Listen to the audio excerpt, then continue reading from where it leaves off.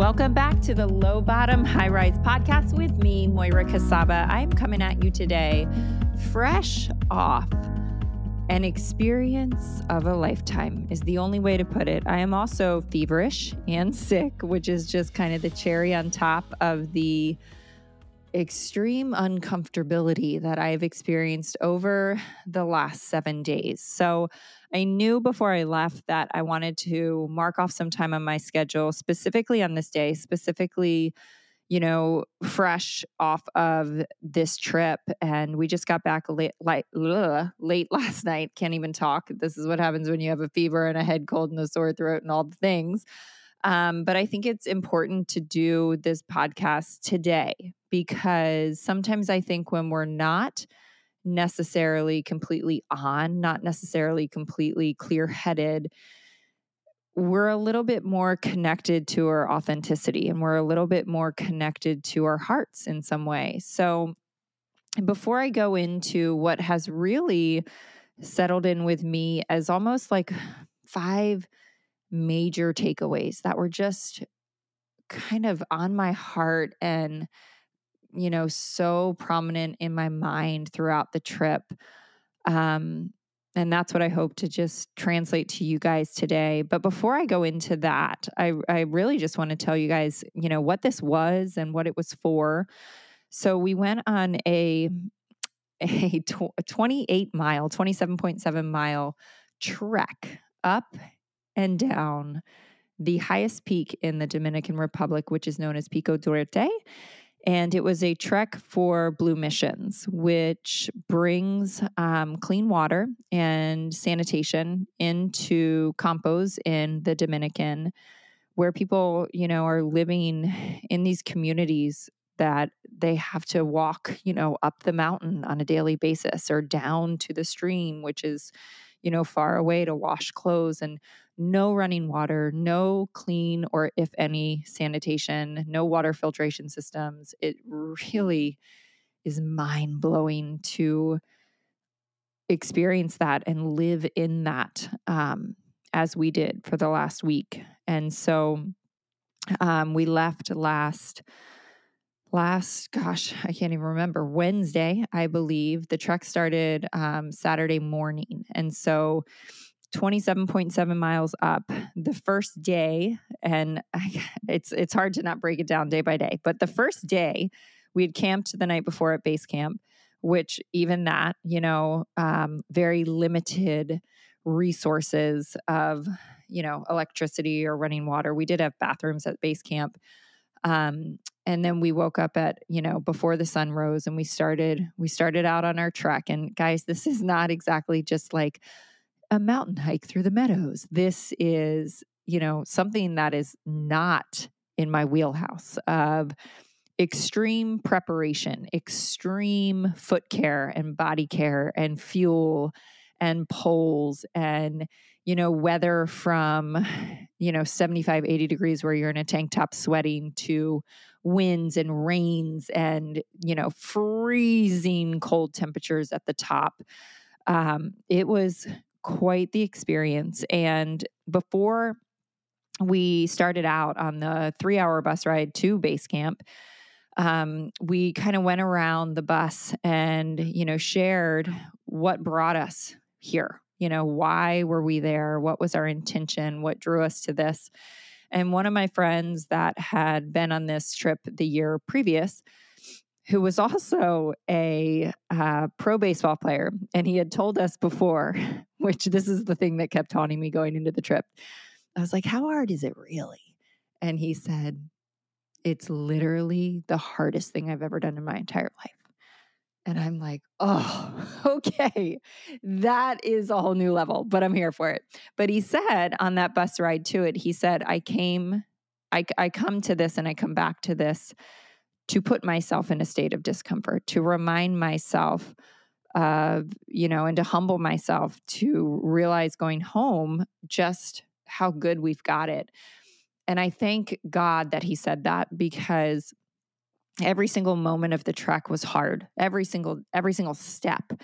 And I just kept remembering that this is what we signed up for. We signed up for the discomfort. We signed up for the hard that's what we were there for. We weren't trying to avoid it, which we do. I mean, every single thing we do in our life truly is seeking comfort. We want more money. We want a bigger house. We want the new position at work. We want, the material things we want in our life. It's all really driven by a need to be or desire to be more comfortable, which is kind of crazy when you think about it. So day one, 11 miles up, which seems like a walk in the park. And that's what I kept telling myself before. I'm like, 11 miles? That's not like I can do that. It's 11 miles up.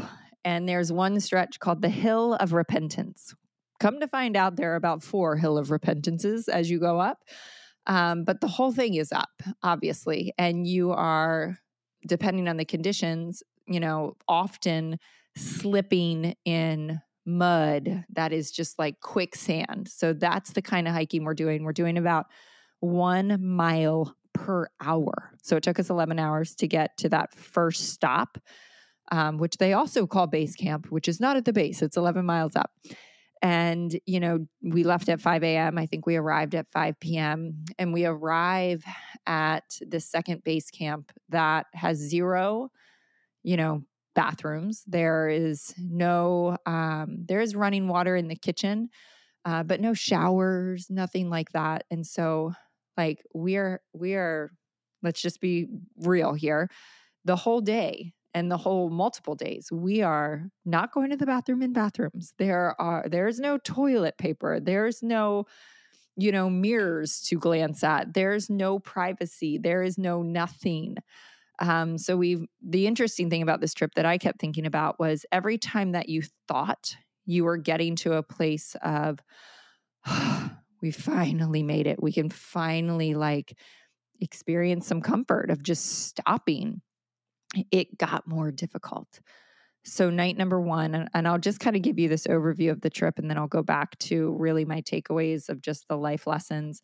Night number 1, we finally get in our tents. It's freezing cold.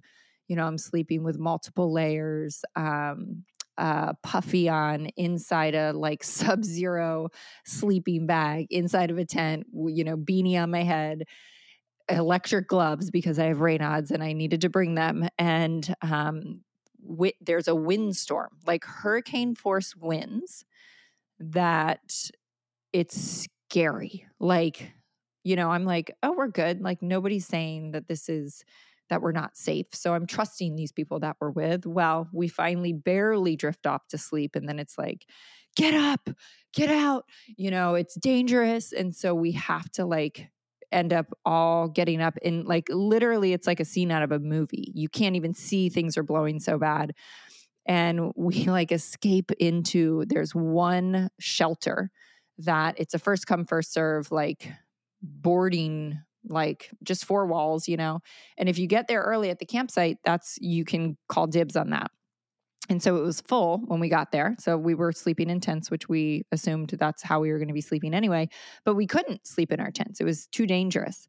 So we have to go into this quote unquote shelter and sleep among 40 strangers, literally foot to head to foot, body to body. I mean, it's crazy, but you're also so tired that it doesn't really matter. And so we drift off to sleep, finally seeking some, a reprieve from the insanity. And I get woken up, we all get woken up by somebody moaning and kind of crying. And she is literally to my foot, where my head is. Her feet are 6 inches in front of my head.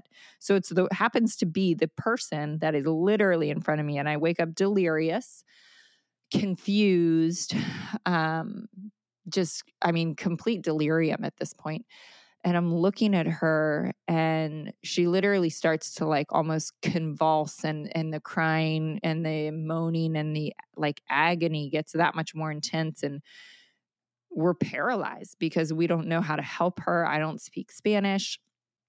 Some people are trying to help, but there's no medical people in the room.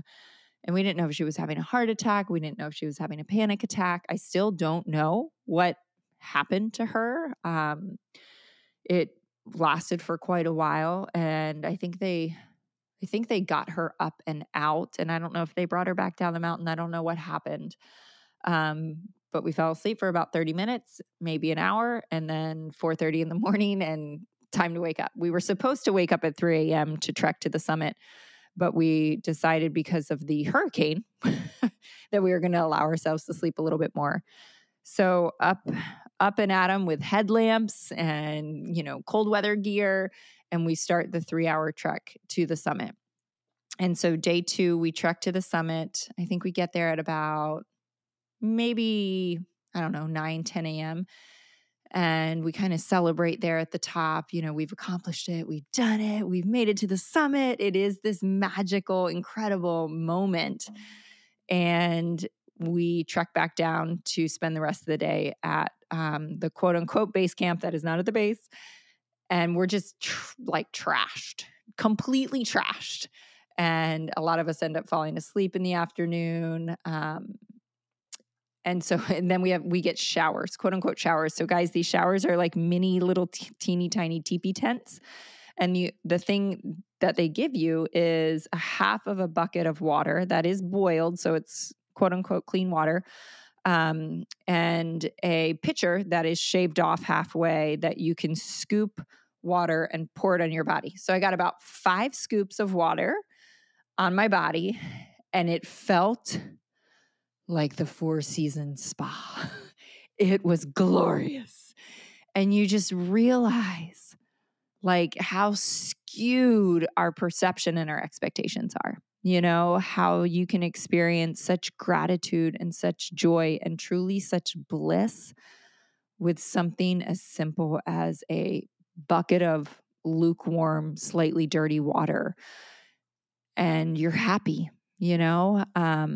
and so we fall asleep that night. That's day 2. And then the next day, last day we trek down, which, going down so often is harder than going up, especially when your entire body feels ridiculously sore. Some of our girls ended up getting sick. They had fevers on the way down. Some lost toenails. I mean, it was. And I will say this too, it started pouring down rain on the 11-mile hike down, which I think it took 7 hours to get down because it was super muddy. We were slipping and sliding, and there's mules coming the whole time that are actually really dangerous because they just come around the bend with all their stuff on it. And one threw my husband, Brian, literally into a tree. His body snaps the tree in half. He almost goes off the side of the mountain. It was crazy. Crazy, crazy, crazy. And then the last 2 days, we finally got to go to quote, what they call headquarters, which is a house of Blue Missions, in town. But again, you think, we're finally back to civilization. Well, toilets don't work. The air conditioner doesn't work that night. So we're sleeping in a hot house.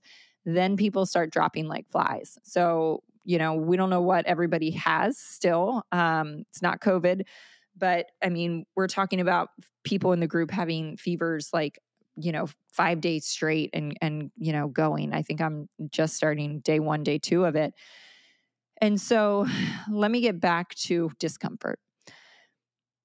When we finally got back to headquarters, what I was so aware of was this inability to have 60 seconds of reprieve from the discomfort.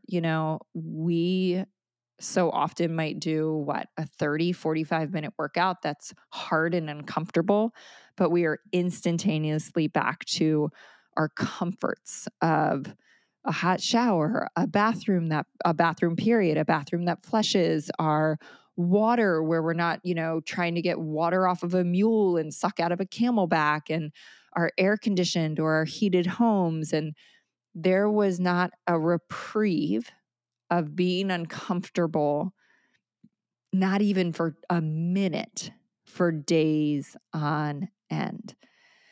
And we have to remember that is what makes us stronger. That is what resets us to have a different, level of what brings us joy and what brings us comfort, what brings us, just satisfaction, our expectations of what we need to be happy are so off the charts crazy. And I can remember experiencing this before I had babies. I remember this so clearly. I remember going on our honeymoon. We were in Hawaii.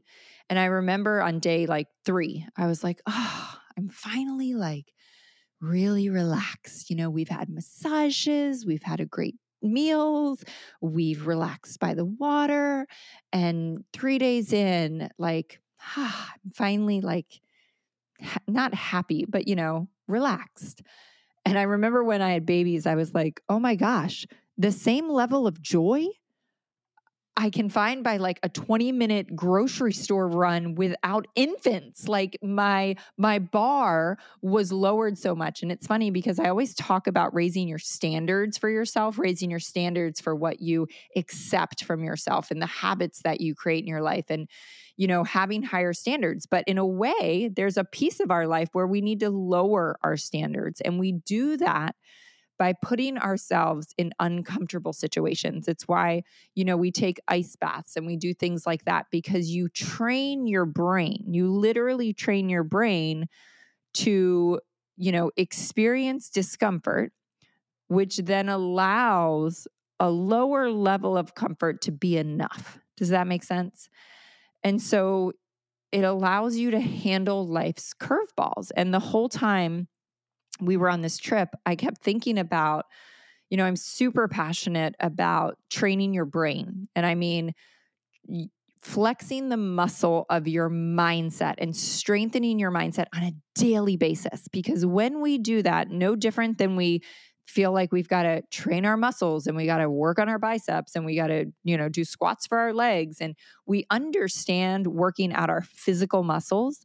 And if we do that a little bit every single day, we're going to be able to handle life better. We're going to be more nimble. We're going to be stronger. We're going to be more flexible, whatever it is. But we don't think about that with our brain. And truly, and I'm not trying to inflate my ego here, but this trip was hard as hell.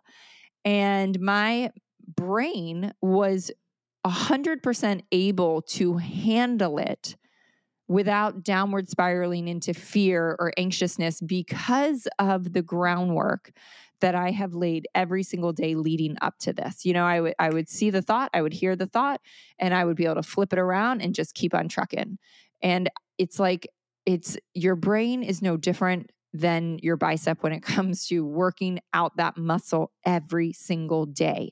And by putting yourself in that discomfort on a daily basis, you are going to be able to navigate life's curveballs. So that is lesson number 1. Lesson number 2. This was huge. Fear. So I realized that day 1 for me was probably the most, I don't want to say most fearful day, but it was the day that I noticed all the thoughts coming up, right? All the fears coming up and me really having to work on my mindset and think and turn things around. And it had nothing to do with the hard of the moment. So day number 1, my body wasn't sore. And I found myself going up this mountain, and it was hard, but it wasn't killing me, right? I mean, it was hard as hell. Don't get me wrong. But I wasn't, my knee wasn't about to blow out. My toenail wasn't about to fall off, things like that. But it was the fear of, oh my gosh, my back's hurting a little bit. What does this mean? How am I going to sleep tonight? And what if my back's sore tomorrow? It was always the fear that I felt in the moment had nothing to do with the moment. It was always about, what does this mean for tonight? What does this mean for tomorrow?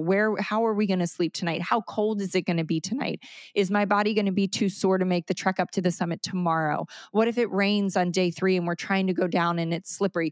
It was always about the future and never about the present moment.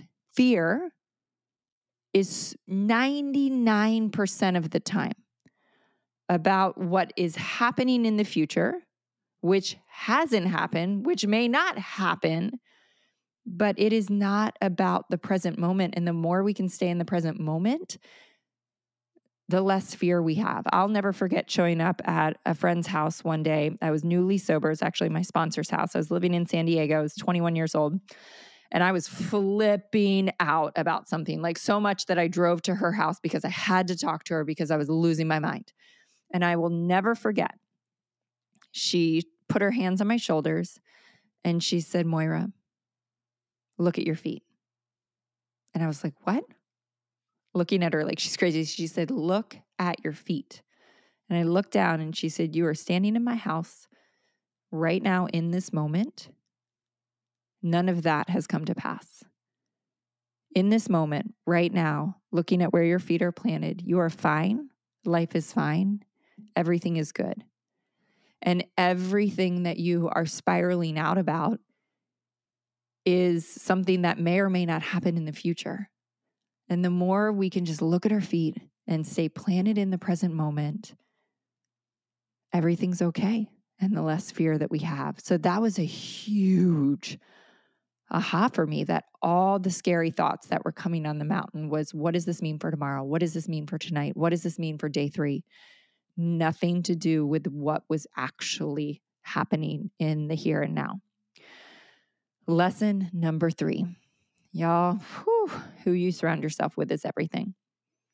And I know we hear that all the time, but truly one of my favorite things I've heard in the recent future was Robin Sharma said, we become our conversations. We become our conversations. And I can tell you that the conversations on that mountain were beautiful. They were deep. They were authentic. People were sick. People were hurting.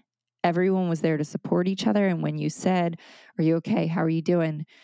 You would hear things like, I'm good. I'm okay. I can do this. We're doing this. What they really wanted to say was, I'm falling apart. My toenails are falling off. My back is spasming. But instead they said, I'm good. And we just locked arms and kept on going. Who you surround yourself with is everything. If people had been in a negative headspace, if people had been just bitching and complaining, I don't know how I would have done that.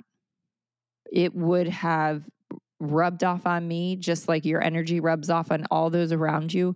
Who you surround yourself with is everything. The constant conversation, we become our conversations on that mountain was, we got this. We're doing this. We can do this. We're doing this. We're getting there. It's okay. I've got you, right? We become our conversations. You have to seek out people that are where you want to be, right? You've got to step away from the people that are the complainers, the negative people, the people that are bitching about everything in their life left and right. You have got to guard your mind with a steel door and do your best to step away from those people in your life. And, this could be a whole episode in and of itself, because I get it. So often the people in our life that are the very closest to us are those negative people. But you have control. You can listen to podcasts. You can, lose yourself in personal growth books. You can find a community to join. You can buffer that with how you are taking action in your life to surround yourself with the right people. It is everything. So find the community that lifts you up. Number 4. Am I on number 4? I think I'm on number 4. 1, 2, 3, 4, and like in my brain. I don't know if I'm on number 4, but the next one. And I kept thinking this the whole time because, guys, I've wanted to go on a mission trip my whole life. And I've never had the time. I've never prioritized it. And I just kept thinking, I never want to be so busy or think that I'm so important that I don't have time to serve. It is a pillar in my life to just be of service to the world. It is, one of my just absolute driving forces in my life. My father instilled that in me, but there are times where I've lost that. There's times where, not that I thought I was too important, but I certainly just thought I just can't. I've got volleyball tournaments and baseball tournaments and work, and I can't. But guys, we all can. We can all step away and serve. I think somebody said it this weekend, and again, we become our conversations. We can be in the midst of the craziest season of our life. And if somebody dies or somebody is hospitalized, we drop everything. We turn it all off instantaneously and we go where we need to be. We show up. So if we can do it in those moments, we can do it truly at any time. Never be so busy that you don't have time to serve. Huge, huge, huge, huge. And the last thing I'll say, and this brought me to tears on the trip, we were going around the circle and we were sharing after we had summited. And I was so overwhelmed, guys, because this organization, Blue Missions, was started by a kid. It was started by a kid who was a typical teenager. I've got 2 of them. And his parents made him go on a mission trip. And he came back from that mission trip forever changed. And he said, I got to go back. I got to go back and help. And so he grabbed his buddies, he grabbed his friends, and he went back to the Dominican Republic and he went to serve. And then he went back again. And he, as a teenage kid, was the one that decided to start Blue Missions. And the really cool thing is his father, Cheeky, was one of the men that was on the trip with us. And, years into Blue Missions, this is such a cool story. Years into Blue Missions, the son, Danny, went to his dad, and his dad had since, become involved with Blue Missions, and they'd done a lot of mission work as a family. And he said, "Hey, Dad, I have something to ask you. I would like for you to step away from your corporate job. And I'd like to hire you, and I want you to work for me at Blue Missions." And his dad stepped away from corporate America to go help his son run Blue Missions in the Dominican, who has since put countless latrines and sanitation water projects into just countless communities and homes. And the thing that I was overwhelmed with was one trip turned into that. And the reason I was there and the reason my husband was there is I had one conversation I will never forget. Driving around the island that I live on, I had a friend in town from Miami.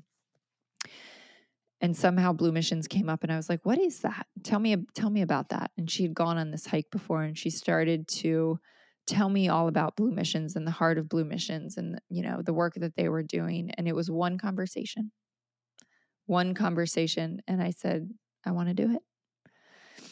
And then I had one conversation with my husband and he didn't want to go. And I said, "I'm going with or without you." And he's like, "Oh, I can't let you go on something like that without me."